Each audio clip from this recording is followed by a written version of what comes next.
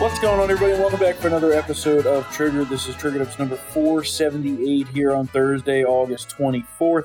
Of course, joined by the one, the only, the Spencer Brown, managing editor of Townhall. I came back. Yeah, you made it back, as promised. It's kind of a voluntold situation, but you know. I just live here now. It's fine. Yeah. So nice cot.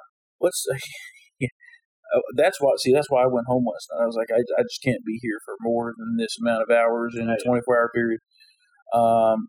Anyway, the debate was last night. It was. And it was at times interesting. It was pretty, considering it was 2 hours long, it was actually pretty good television. Any sort of lulls were broken up pretty quickly by more shouting. Yeah. I enjoyed it. I thought that it was good. I think that overall, it's not really going to change a whole lot in like the overall trajectory of the race. Would you agree with that? Well, I would, but and obviously this doesn't mean much. Do you have polling? It's one poll, but this is 538 Ipsos and ABC News, and they did a before and after debate comparison. And so this is share of likely Republican primary voters who watched the debate and considering voting for each candidate after compared to before it. Mm-hmm. The biggest gain was Nikki Haley, which went from 30.2% to 46.7%, while the only people that shifted downwards were Trump, who went from 66.2 to 61.4%.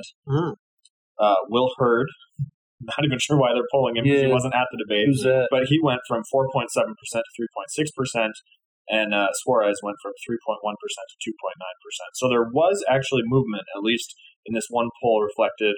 Ramaswamy picked up 6 points. Scott picked up about 2 points. Pence, basically the same. Christie actually picked up, he went from 18.2 to 22.1%. So it did at least move things in terms of people being asked in the immediate aftermath. What about DeSantis? But I don't think that's actually going to bear out. He went from 63 to 67.5. So up. Yeah. Higher than Trump? That's higher than Trump now. That puts him 1.3% above Trump. Interesting. And so again, but that's the immediate pulse right after the debate as well. Yeah. And so people right after they watch the debate are impassioned by whatever they're feeling at the moment, and things are probably going to shift significantly again this evening when Trump has his mugshot taken and surrenders in Georgia. Yeah, well, and also that poll's not hard support. That's just like consider to vote for the person. Well, right, because polling at this point is so silly because you're trying to decide between 8, 9, 10. Well, not according to Trump, who was a little too much of a little bitch to show up last night. He's, according to him, 40 points ahead, and this is already over, and he doesn't even need to bother showing up to the debates. I will say how overhyped the Tucker interview was. It did not deliver. Well, yeah, so I had that on here. I was very disappointed in Tucker in the questions he asked. I thought he would ask some like legitimate, not overly hard gotcha questions, but like something of substance. And basically everything he asked was like softball. Yeah, it was not a challenge. Not that I'm saying it's going to be like, going up against a liberal interview, but like, Tucker is very good on the COVID stuff, the vaccine, all that stuff. He didn't ask him about any of that, did he? I think it would have been great to see Tucker hold him to the fire and ask him why he gave Fauci an award on his way out, why he didn't fire Fauci, why he didn't tell Fauci to shut up, why he didn't publicly disagree with a lot of the guidance that was being given. Why didn't you clean out DOJ when you had the chance? And it would have helped him all these things. Yeah. Oh, yeah, totally. Because at this point it does look like Trump's going to be the guy. And these are all questions that should be asked of the person who's the front runner and or, I don't want to say presumptive nominee, but like assumed nominee at this point, right? If things held the way they are now. And I think that's the biggest question is like Trump has a historic lead at this point in the campaign, but also at this point in previous election cycles, like Hillary Clinton was beating Barack Obama by double digits at this point in 08, or I guess it would have been 07. At that point. And so it's like it doesn't always hold. But also, I think Rudy Giuliani was up double digits in 08 at this point, or whatever it was, 07. Yeah, I mean, it's, may very well not hold, but I think it's a little bit worrying at least from a, like, is he going to be able to consolidate support type of thing, that, yeah, he does have this, 30-point lead over DeSantis or whatever, but that's only because DeSantis has been going down, and other candidates have, had some share of the vote, not because Trump's consolidating support and getting, 60, 70%. He's still only at 55, 56, 57 in the polls, which for being the, not incumbent president, but a former president and running again, seems pretty low to me. I don't know. I keep getting told that this whole thing is over and that DeSantis has no shot, but the numbers say actually there is a shot. And also, the Des Moines poll we talked about the other day. If DeSantis were to win Iowa, I feel like that would probably smash the glass of the Trump, invincibility, right? I don't know. There's a long ways off here. I'll tell you what, though. Last night, definitely. So there's two camps on the whole Ramaswamy fellow here. One side is totally hoodwinked by this guy and doesn't see through his total fake veneer of bullshit. And then the other side, which is the side that I've always been on, further was reinforced last night by his behavior and his outright lies in the reflection of his record, which is not very good at all. And we've talked about that some in the past, but so I was going through it today because we had an email from one of our loyal listeners. I forget who it was, and they were like, "Can you go through some of the Ramaswamy stuff because all the coverage of him has been glowing, right? Yeah, all the profiles and shit has been glowing of him." So here's a few things. We talked about the 9/11 truther stuff the other day. I don't want to beat that into the ground here, but in his own book, which he wrote last year, released less than a year ago, he wrote negatively about Trump, even though now he says he was the greatest president in this century. And that's because he was trying to fit in with his venture capitalist cucks. And then suddenly changed his position overnight. Now, Trump's the greatest president of the century. In the same book, he says, you know what? We need a 59% minimum inheritance tax, an estate tax. No loopholes. So that's, pretty socialist if you ask me. Mm-hmm. He's, air quote, anti-ESG, yet he and his company invested tens of millions of dollars in those initiatives. Where, how do you reconcile that? He says that climate change is a hoax, which, yeah, accurate. True. Except just a year ago, he believed in climate change and the desperate need to modify human behavior in order to stop it. So you get the point here. This guy is the best. Yeah. The Soros Fellowship. Mm-hmm. Yeah. For New Americans back in 2011. Look it up. It's real. The Soros Fellowship. His photos all over the place on Twitter from last night. So everybody was like, oh, interesting. Yeah, interesting that you would take money from the Soroses. Wonder what that was.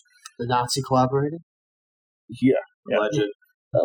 Yeah. So, but here's what I'm saying. This guy is a knockoff Indian Obama. Okay? Oh, boy. He says what he knows that people want to hear. He's a skinny kid with a funny name. Well, yeah, and we're gonna hit that clip in a second because he just lifted it from Obama. Yeah. He doesn't believe these things. He says what he knows people want to hear.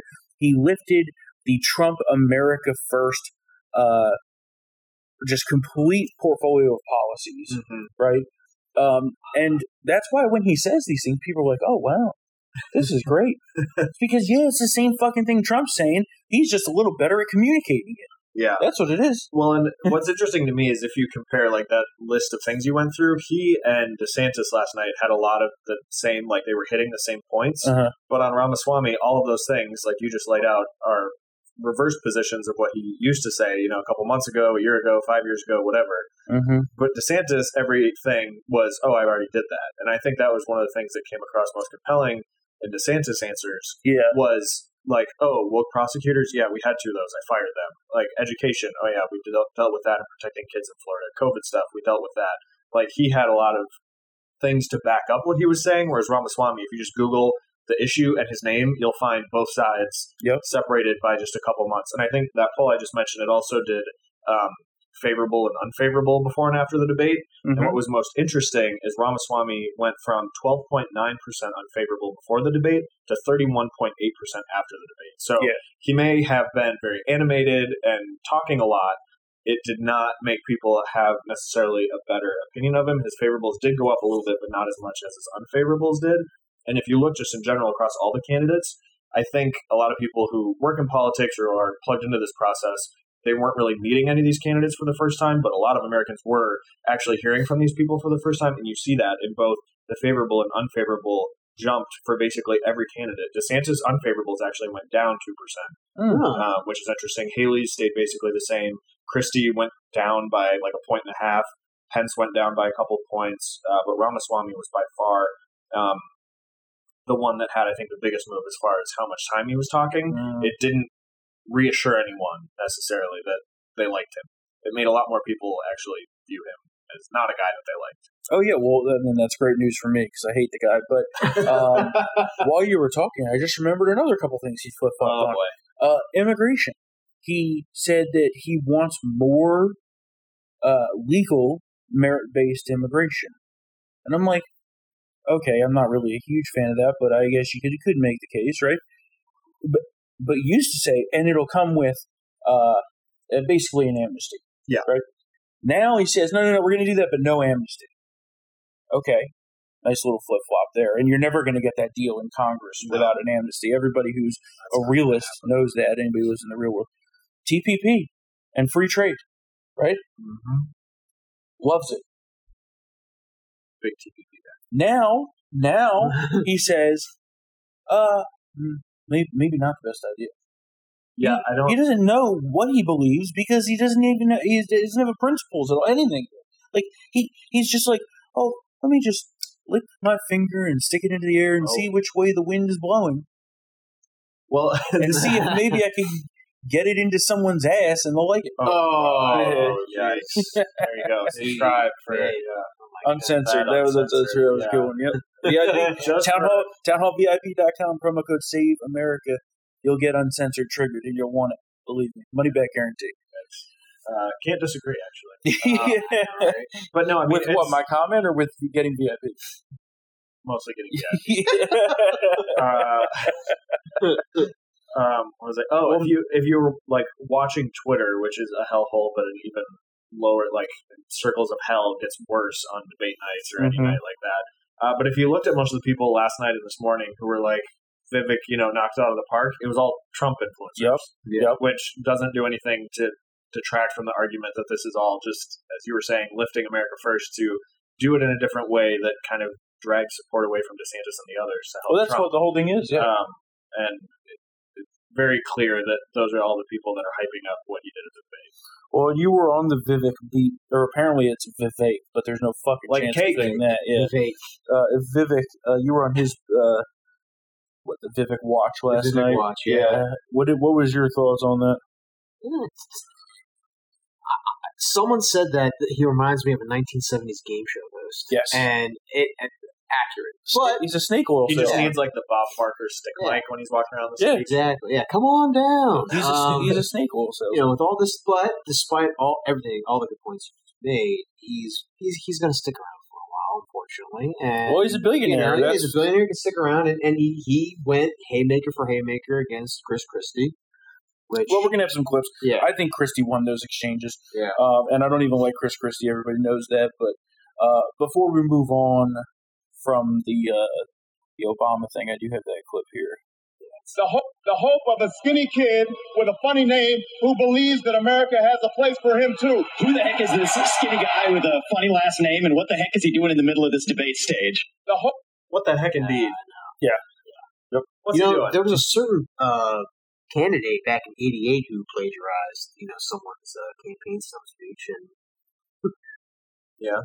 got his campaign torch. His name was Joe Biden. Yeah. Name was Joe Biden. Lifted almost word for word what Neil Kinnock, who was the Labour Party leader at the time. Well, the whole thing about Vivek is that he's just a billionaire who got bored and thinks that he can lie and hoodwink his way into probably being Trump's vice president, which I think would be absolutely disastrous. That I think honestly, Trump would kill him, though, honestly. No. Can you imagine it? Like, I don't see those two ever being a political marriage. You know, I obviously everybody knows that I'm a DeSantis guy for a number of reasons, mainly the fact that he has done all of these things. He is the most effective conservative governor in the United States. He's taken Florida from being a swing state to being a generationally solid conservative state. You know, you can go down the whole list. But if he doesn't become the nominee and Trump, you know, becomes the nominee, obviously I'm going to enthusiastically support Trump. But the one thing that Trump could do, which would really sour me on him, would be to pick Vivek. And there is a significant movement among the Trumpers and the Trump influencers online. I don't even know what to call them anymore. Laura Lumen? Trolls. Yeah. They're like, oh, yeah, Vivek would make a great VP. And then in the poll that Trump was running, it was like 50% voted to be Vivek to be the VP. That would be the worst thing that could happen. Yeah. I'd be very, very upset if that happened. I also think that Trump should pick a woman to be his VP, not Nikki Haley, because I can't stand her either, although it would help his case to have her as the VP with all these, you know, squishy women who can't figure out what's good for themselves voting. She did get a significant hit in against Ramaswamy, which was absolutely delicious because people were applauding her so loud that he couldn't even answer, which was almost as good as Christie hitting him so hard that people were, again, laughing at him so loud he couldn't even get his rebuttal in. Great segue, because that's the clip that I've got here. Hold on. Listen. I've had enough. Hold on. I've had enough already tonight of a guy who sounds like ChatGPT standing up here. And the last person in one of these debates, Brett, who stood in the middle of the stage and said, "What's a skinny guy with an odd last name doing up here?" was Barack Obama, and I'm afraid we're dealing with the same type of amateur standing on stage tonight. Come on, give me a hug. Give me a hug just like you did to Obama. The same type of amateur. And you'll help elect me just like you did to Obama, too. Give me that bit. The end where he was like, "Give me the hug," I was like, all right, that's pretty funny. But the ChatGPT one was pretty good. And that really is a great description of what he is. It's like every position, like you were saying, like his positions just are like lifted from America First principles or whatever. You know, if you just put into ChatGPT, give me a policy position on like trade from Trump's perspective, that's what Vivek would say. Yeah. Oh yeah. He's a total amateur, and that's where I agree with Chris Christie. I think that Christie was a good governor in New Jersey, bad national candidate, but his attacks on Trump, I think, are way over the top and misguided. I mean, I know he actually believes that, which is the only thing that really like makes me give him a little bit of tinge of respect. But the way that he slits people's throats in debates, oh my God, is pretty impressive. I'll give him that. Yeah. He didn't have Trump to go after last night there because that was his original plan, which would have been so much better. I was actually those two just fisticuffs. Yeah, for sure. I was pretty concerned that DeSantis was going to be his target. But then he didn't really go after DeSantis at all. He was just ready to go after Vivek. So that was it. What else did we got here? Who else did you mention? You mentioned Nikki Haley. Oh yeah, I do have that one because I thought that one was good, and I don't really like Nikki Haley. You know, everybody, she's a rhino, and also had way too much makeup on last night. You disagree? Yeah, not with the makeup necessarily. Oh, with the rhino part? Yeah. Well, why don't you think she's a rhino? Because she was a great conservative governor in South Carolina who parlayed it into working for Trump and was arguably the only. She was at least the first and maybe the only person to leave the administration on good terms. See, like but that's why I don't like her. Is because I think that she abandoned her post when she was needed at the United Nations, and we never had another strong UN ambassador, which is Trump's fault for sure. But if she could have stayed through the whole term, and probably would have tarnished her. But like, I don't think that abandoning your post is something Trump didn't view it as abandonment. If he did, he would have done what to her what he did No, to I know. everybody else He was wrong. I mean, I said it from the beginning, but he was wrong about that. I don't think so. And she also flip-flopped on the whole transgender issue, which Martha whitewashed for her last night. I also disagree with that. I don't think it was a flip-flop. Definite flip-flop. Different issues. Yeah. It was the original transgender issue when it comes to the bathrooms, which was the gateway drug to the current mutilation standards. But we could debate that another time. But it's two different issues. Conflate the issues. But let's start this. You are conflating the issues. Yeah, I think that they're one and the same. All right, we're going to go here. So the reality is, America less than you have no foreign policy experience, and it shows. And you know what? It The foreign policy experience that you all have shows in the pointless wars we've gotten into. I have to address that. So our relationship with Israel will never be stronger than by the end of my first term. But it's not a client relationship. It is a friendship. And you know what friends do? Friends help each other stand on their own 2 feet. Okay, his answer, first of all, hilarious that he was almost drowned out through the entire 30 seconds that he was given to respond by people still applauding Haley taking him down. But his whole understanding of the U.S.-Israel relationship is so, again, him having not only no foreign policy experience, he just has no understanding of how that relationship works. And, it's so absurd. The amount of help that Israel gives the United States without condition, yes, we help them, but they help us with so much stuff, whether it is intelligence from the Middle East or doing the things that the United States can't do and get away with, and dealing with the Iranians, Saudi Arabia, everything else. Without Israel, the United States would be less safe and would be way more in the dark about what's going on over there at a time when we really need it, especially when you have a president like Joe Biden who's messing around, toying with these nuclear deals that he's making with Iran for $6 billion at a time of access to funds that they wouldn't otherwise have had in exchange for 6 hostages. It's insane. So the only thing I'm upset with Israel about is they haven't wiped out Iran yet. I was hoping they would just do that unilaterally, but I get that that's a problem. We'll talk about that. That is very oversimplified, but sure. Well, yeah, of course. You can oversimplify it all you want. No. So he's Mr. Abraham Accords 2.0 and thinks he can walk away with that. No, but his he idea wants to do Abraham Accords, but doesn't even understand what Israel puts up in such a deal. Well, he doesn't understand foreign policy at all, which is where she was correct. The point of her foreign policy where she's incorrect, though, is Ukraine, and that's where Vivek's actually correct, which is ironic. But he's 99% wrong. He's going to be 1% right at some point on that. He also, what's the other foreign policy thing that he said recently that was absolutely retarded? Oh, the Taiwan thing. Yeah. And while, it's going to be extremely difficult to have any level of support there, he's basically like, let's just let China have it. Yeah. And I'm like, I don't know about that. I mean, we do get all of our chips from there. Sure about that?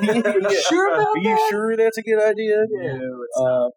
So... And Haley's line about that, about him wanting to let China eat Taiwan, I thought was an appropriate description of what his policy was, which was, give me a couple of years, and then you can have it. The one thing he was right about was that all of their foreign policy on that stage is the cause of the endless wars. But again, that's a Trump line. It's just a lifted Trump line.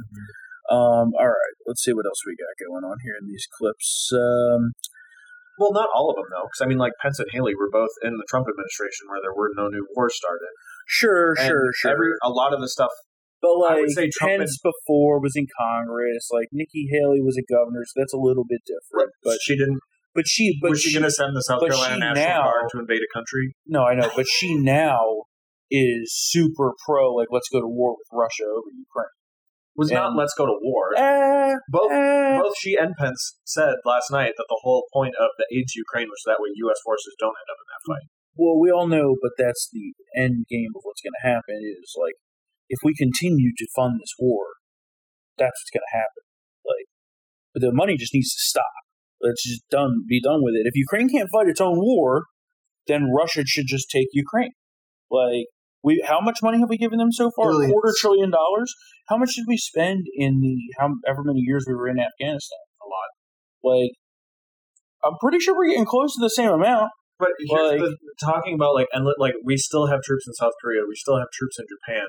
Part of our United States role in the world as a superpower, whether we want it or not, is that we end up settling people's disputes and then sticking around for literally ever to maintain the status quo that we create.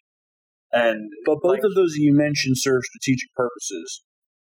Ukraine serves no such strategic purpose. No, but against Russia, it does serve a strategic purpose.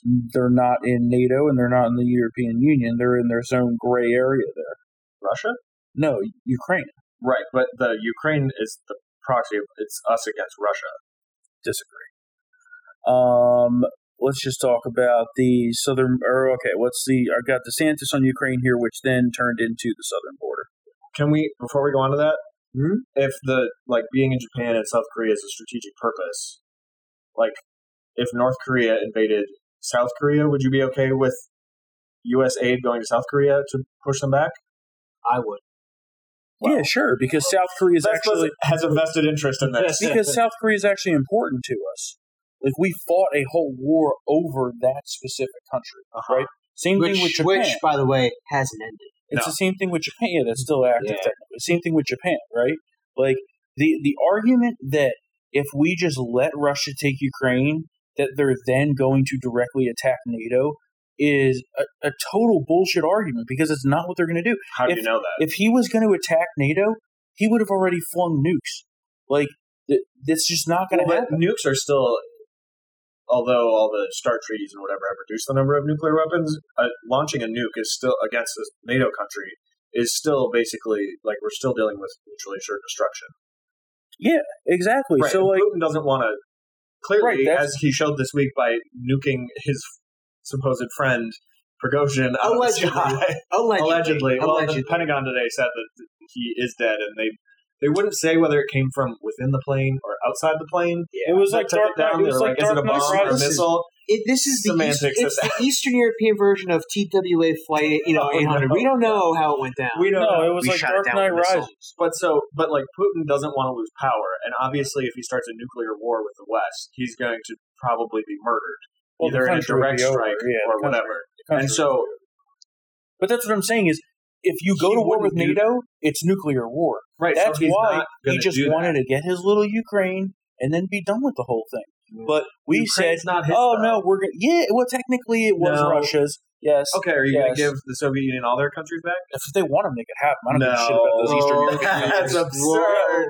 Yeah, absolutely. That's absurd. And that was actually the biggest mistake. You want to get back to Russia to keep them from starting a war with the West? That was the biggest mistake of NATO, was letting all these shithole little small Eastern European countries into NATO, because some of those none countries of them are very nice now. Sure, because they have freedom. Except none of them meet their defense spending requirements, which even if they were meeting their defense spending requirements, which they most certainly are not, it still is a drop in the bucket of what we're spending to defend those countries. And in the end, that is what will lead to World War III. Not the fact that we're going directly against them. It's going to be because of a third party doing some dumb shit in the middle, and then Article 5 is going to get invoked, and then all of us are up Schitt's Creek because of that pact. As a friendly reminder, Article 5 does not mean an automatic declaration of war. It's up to each country to decide the response. Unfortunately, given the way that things are going and the fact that Biden's running a shell war right now without an authorization of war, don't think that's going to matter much. Well, there's currently legislation. And the Senate also voted 83 to 13 against that. Mm-hmm. I covered that. Yes, exactly. You know that they're just going to fucking do whatever. Like, it's... Well, lucky for you, you're now 30 and an old man who can't be sent to war. Well, yeah. I mean, I wasn't going to war anyway, so... Especially not to fight a war against Russia over some bullshit. Spurs? Against over some bullshit land in Ukraine that I give zero fucks about? No fucking chance. All right, let's go to DeSantis on troops in Ukraine and fentanyl across the southern border, which I thought was a great segue. Yeah. But you're not doing what we need to do to secure our own border. We have tens of thousands of people who are being killed because we're not handling both. And so I am going to declare it a national emergency. I'm not going to send troops to Ukraine, but I am going to send them to our southern border. When these drug pushers are bringing fentanyl across the border, that's going to be the last thing they do. We're going to use force, and we're going to leave them stone cold dead. We considered just leaving them stoned. I thought that was one of DeSantis' best moment of the night. Totally shitting on we could do both Nikki Haley from the background, because we're not doing both. But we could. Well, under a Republican president, we could. Perhaps, but I don't think we should be doing both anyway. We could. We still then, had troops in Afghanistan under Trump, and we had a secure border. Well, we should have actually just taken them out then, and they wouldn't have all died in a suicide bombing. But that's hindsight's 2020. And we wouldn't have left $300 million of equipment for the Taliban. Parting gift. Yeah, they're having fun with that. Yeah. But his using military force against the cartels and the fentanyl traffickers is actually one of my favorite policies. Shoot them. Stone cold dead. They have no rights. Kill them right then and there. I think it's great that they're putting that DeSantis is putting that policy forward now, because that should be a wake-up call to Mexico, because even though they're kind of incapable and all bought off by the cartels, a threat like the U.S. military arriving and maybe, getting close to or rolling over the border in your proximity to make sure this doesn't continue is enough to maybe scare them into actually doing something for once. Because obviously they feel like, why would they expend time, energy, resources, lives of their security forces when Biden isn't doing that? But if there's a partner here that'll actually help, I could see Mexico actually maybe for once at least trying. Well, yeah, and a follow-up in that clip was, I think he was asked, would you send... They said, would you send special forces into Mexico? And he's like, hell yeah. Yeah. Why the hell not? So, yeah, we'll see about... Which a U.S. defense posture at the Mexican border, like Israel has with Syria and the West Bank and everything else over there, I think would do us a lot of good. Because, again, why not? If you have the manpower and the trained forces that can do stuff, send them in, deal with it, get them out. Mexico. What is Mexico going to do? Yeah. I mean, our southern border has never been fully secure. And that's something that any next Republican president is going to need to do. And the northern border, for that matter. Yeah, it's pretty bad now. It was on a lesser scale, but if we were, let's say President DeSantis sends in special forces and we knew all the cartels on the southern border is safe, send them around the top. They're just going to go around because they've already started doing that. Well, yeah, we never used to really have to worry about the border with Canada, but there definitely has been an uptick in incidents and stuff up there. So the problem with the northern border is much more land, obviously. Is that how water works? Yes, but it's also more wooded. The terrain is a lot rougher. The southern border terrain is rough, but you'd have to clear a lot of forests. Well, thankfully, Canada's taking care of most of that by burning theirs to the ground. True. They're ahead of the game on that one.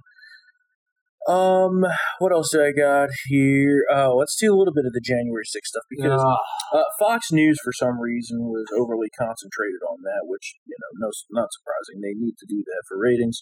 But Pence was getting all sanctimonious up there. And, by the way, why is Pence even in this race? I mean, same thing with Doug Burgum and Asa Hutchinson. I want to listen to Doug Burgum. Asa did not look well. Asa's eyes were all fucked up. Yeah, he looked like he was the one who had a medical He popped a blood vessel in one of the eyes, and it looked super fucked up. Burgum blew out his Achilles, but then showed up anyway, so I'll give him a little bit of credit for that. And, his ideas aren't terrible either, but, dude, you have no chance. Another billionaire that thinks, that his money's just going to buy all the votes, and I'm like, no, you're not. You can make it maybe a good, cabinet secretary. His ideas are pretty good. When you hear him talk, a cowboy, it's he'd make a good interior secretary. Yeah, that's what I was thinking. When you hear him talk, you're like, okay, or these make sense. Even. I mean, he's labor. The thing that's a shame, being from Minnesota, I knew who he was. When he ran, he was first elected. And it's interesting too. He ran in 2016 for the first time for governor of North Dakota, and the Republican Party in the state endorsed another Republican. But then in the primary, he still won, and then went on to win the general election by 76%, which again is North Dakota, so that's not totally surprising. But just his whole story, he's the one. A ton of people probably use this software that's created by the company, it's Great Plains, that he sold to Microsoft for more than $1 billion. But Great Plains is a software that a ton of companies use for accounting and different things like that. And just the way he started out working basically as a farmhand in this tiny town in North Dakota, and then joined this company. He and his family bought out full ownership in it, and they sold it to Microsoft for $1 billion. Decided to run for office, won in a landslide. His story's great. I feel like he would be doing better if more people knew who he was before he announced he was running. Because I feel like that just always kind of the same with Vivek. When you just show up out of nowhere. it's not just a name recognition thing; it's like a trust thing. Like if people aren't super used to you, like that's I think why Trump, Trump came from not politics and jumped straight into presidential. But he had 99%. Everybody knew who he was because they all grew up watching Celebrity Apprentice. And as far as billionaires go that are not Trump, I definitely like Burgum a fuck ton more than I like Vivek. That's for fucking sure. Burgum's at least consistent and has had the same conservative principles for a long time. The whole life. All right, let's do this January 6th quote here. This is Pence and then DeSantis making an extremely strong point, refuting the whole January 6th and rehashing of the 2020 election argument. I think the American people deserve to know whether everyone on this stage agrees that I kept my oath to the Constitution that day. There's no more important duty. So answer the question. I've answered this before. So yes. Why are we? Mike did his duty. I got no beef with him. But here's the thing: is this what we're going to be focusing on going forward? The rehashing of this. I'll tell you, the Democrats would love that, and they will win if we let them get away with it. I'm not letting Biden hang out in the basement.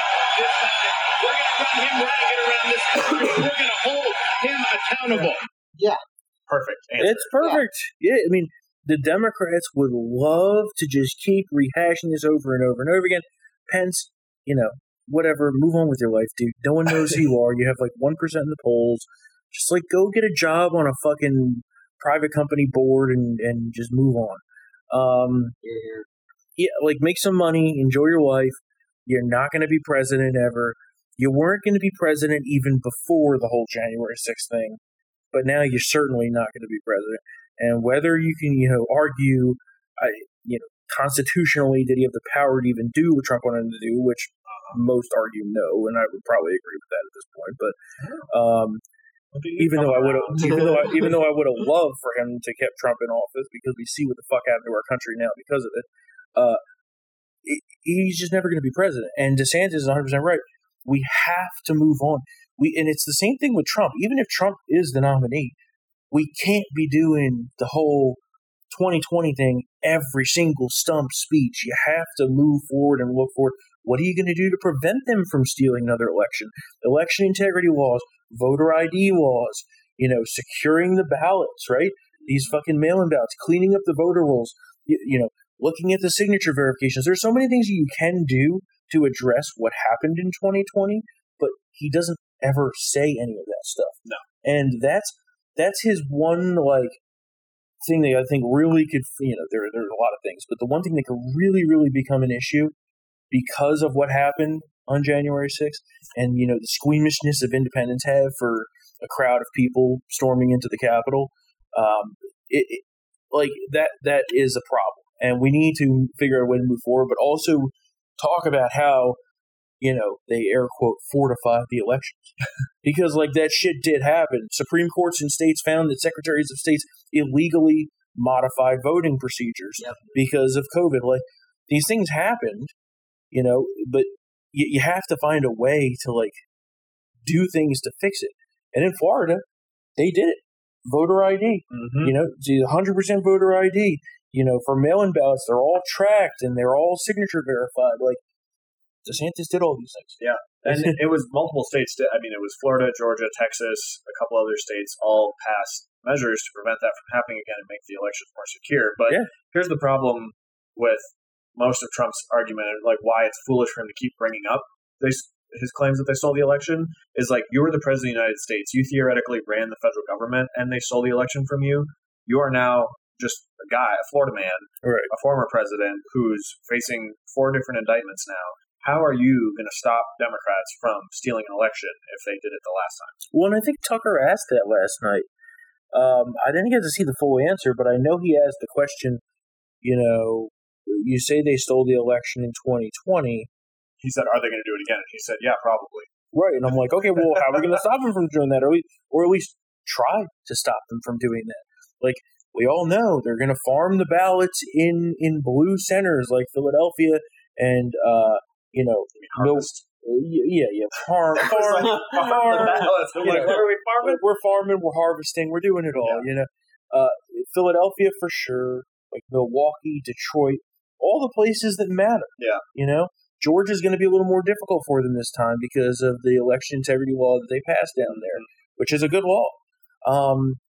You got to do something to stop this. You can't just complain about it and say they stole the election, which, if you look at it logistically, things were done to move ballots. And actually, they say, oh, well, you can't swing an election with fraud. But the election was only 40,000 votes across 3 states. Like, we could have ran that operation. Like, we could have fucking... We didn't, to be clear. No, I know. We didn't, to be clear. We should have. We should have from the other side. And Rana, calling Rana. I mean, let's go, RNC. But then Trump on the flip side says, well, no, we can't use the mail-in ballots because they can't be trusted. Well, so on both points, Trump and RNC Chairwoman Ron McDaniel, they have now changed. Trump said in a video that he's backing the RNC's Bank Your Vote effort, which is, again, in any state where it's legal to ballot, farm, or harvest, depending on which season. We're going to farm it. To push that in states where it's legal, will they continue to oppose ballot harvesting in states where it isn't yet illegal or isn't yet legal? But then he still goes out there and says that it's no good. Right. So again, it's like the RNC is literally trying to do something now about this, and they did use ballot harvesting in California in the midterms in at least 2 races. They successfully. I think that was more California GOP Young than Kim the RNC. Yeah, it was Young Kim. Yeah. But the RNC was involved in using the voter file and stuff. It was their data they were using to contact people and say, like, hey, did you vote? Let's get your ballot in. And so, again, the RNC is trying to beat Democrats at the game on that. But with Trump, if he keeps saying that mail ballots are fraud, then it's not going to, like, people are going to listen to him before they listen to Ron. Of course. I mean, I would. I don't like Ronna, but you're not going to farm? Trump doesn't want you to farm? Well, I'm an election day voter always, but I don't have to worry. The mail-in thing is for the voter who is lower propensity, right? We are high propensity voters. We're going to be voting no matter what. But I voted early in the midterms because I knew I was going to be working here for 15 hours straight. And I did vote in person early in 2020 as well because I knew I'd be busy on election day. Didn't want to have to wait in a 3-hour line or whatever. Traditionally, I'm always an election day guy. But what Youngkin's doing here in Virginia for this upcoming state legislative election, I think is a much better model than what the RNC has so far. And hopefully Rana will examine what gets done and what happens and really funnel it all into what we're going to be doing going into next year. Well, I think one of the problems is each state party is responsible for designing it because, obviously each state has different laws dealing with ballot harvesting and all that stuff. But I do agree that Youngkin's, which is in part due to Virginia's laws, is stronger. Yeah. But it really, all it takes is enough of the good programs and enough of the states that get enough of the votes to make sure that we run up the total before election day actually starts. Because it's just kind of impossible to win when you start the game already down by a significant percentage. Yeah, and the game was always, we had hoped we could stop these bullshit universal mail-in things. Yeah. And it was just not possible. And so now that it exists, we need to learn how to dominate the system ourselves. And when it comes to voter contacts, there is a way to run the system and have it be really successful. I just hope that these state parties, the Virginia State Party, and you remember this, used to be horrific. Not great. And I'm pretty sure when this podcast first started back in 2018, me and Matt used to talk about it all the time and bitch about it.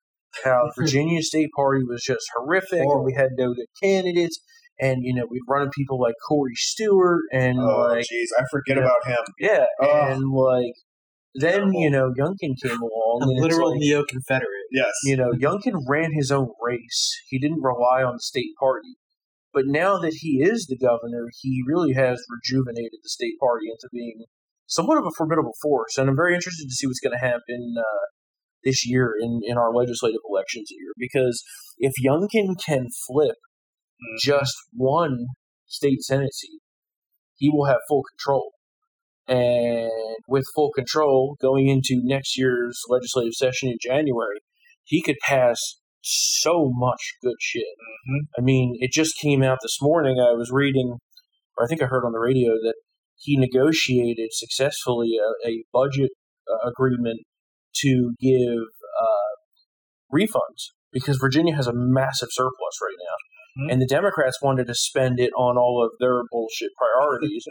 And he's like, no, we're going to give it back to the taxpayers because that's where it belongs. And that's, any real conservative should think that. And so, now individual taxpayers are going to get $200 refunds. As they should. Yeah.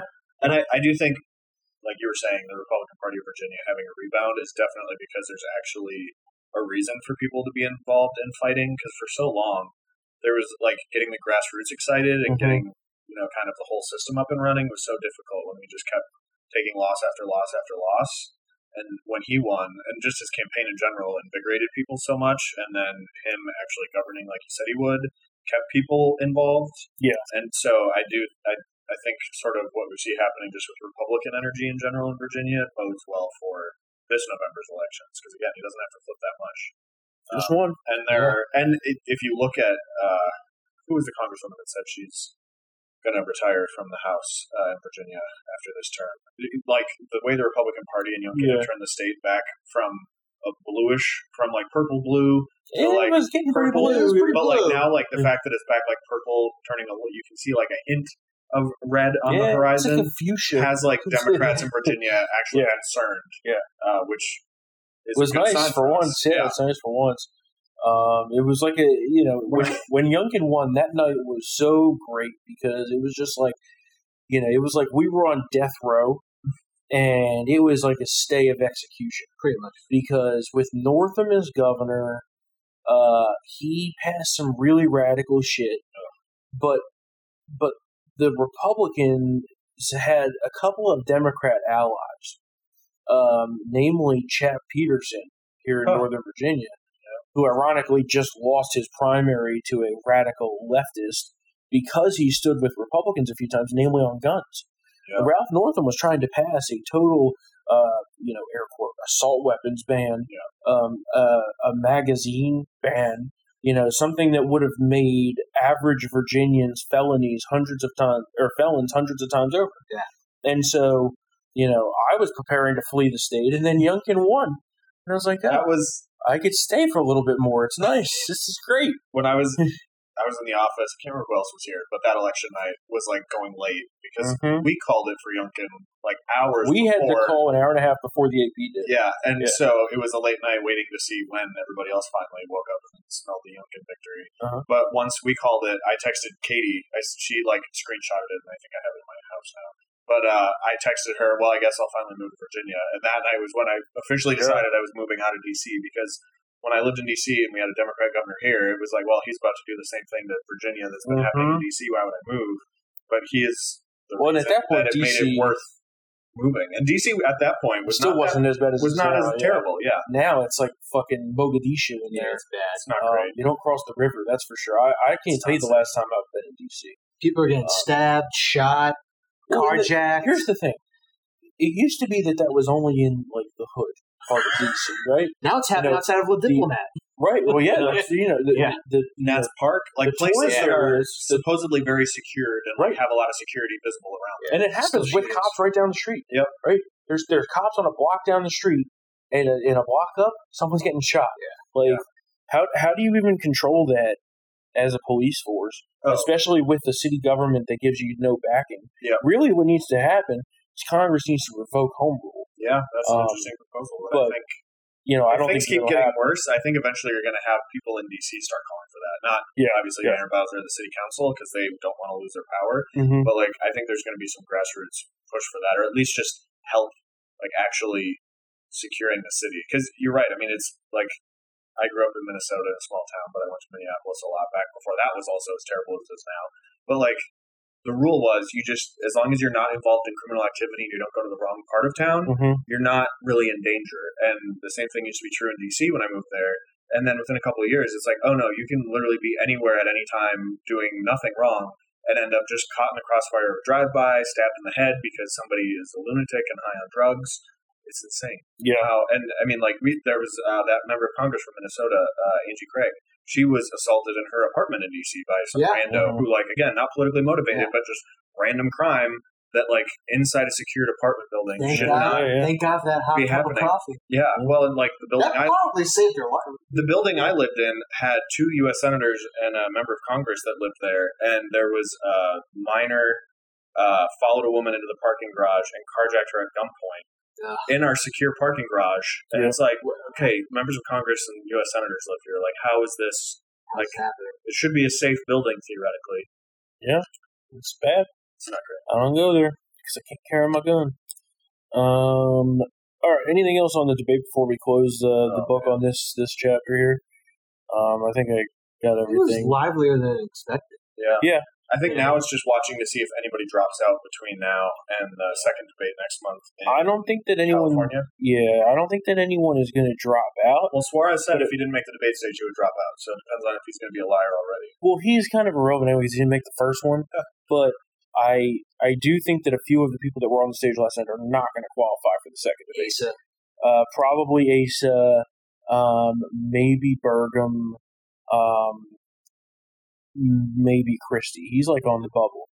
But I mean, I think DeSantis and Ramaswamy and Nikki Haley and Tim Scott will qualify. Maybe Mike Pence as well. Pence was on the bubble here though too because of the donor thing. Yeah, people are not donating for him. He almost didn't make it. Even though he has the polling numbers to make the second debate, his donor numbers. Because I think the threshold for that's higher, right? Yeah, it's like as the contest goes on, which I do like. Because you shouldn't have. Yeah, like again, like I was saying, like this first debate actually was the first introduction a lot of Americans had to some of these candidates who they hadn't known of before. So, like, you want to give them the opportunity to make their case to the American people, but if the American people don't buy it, there's no reason to keep bringing them back. How many because, donors? Again, we need to. I don't recall what the exact number. I think it goes from like 40,000 to 50,000. Well, there's no way he's getting 10,000 more donors. Yeah, we'll see. We'll see. Again, and that's the thing is, like, theoretically, if you're a standout at the debate, you'll easily get that this week. Yeah. But if you don't, then again, it's like, well, we gave you your shot. And I do think the debates will get, like, the first debate was pretty spicy at points, but I think the subsequent debates, as it starts narrowing, will get even more spicy because you're going to have fewer people jockeying for attention. It's going to be a lot more directed attacks because there's going to be fewer people to attack.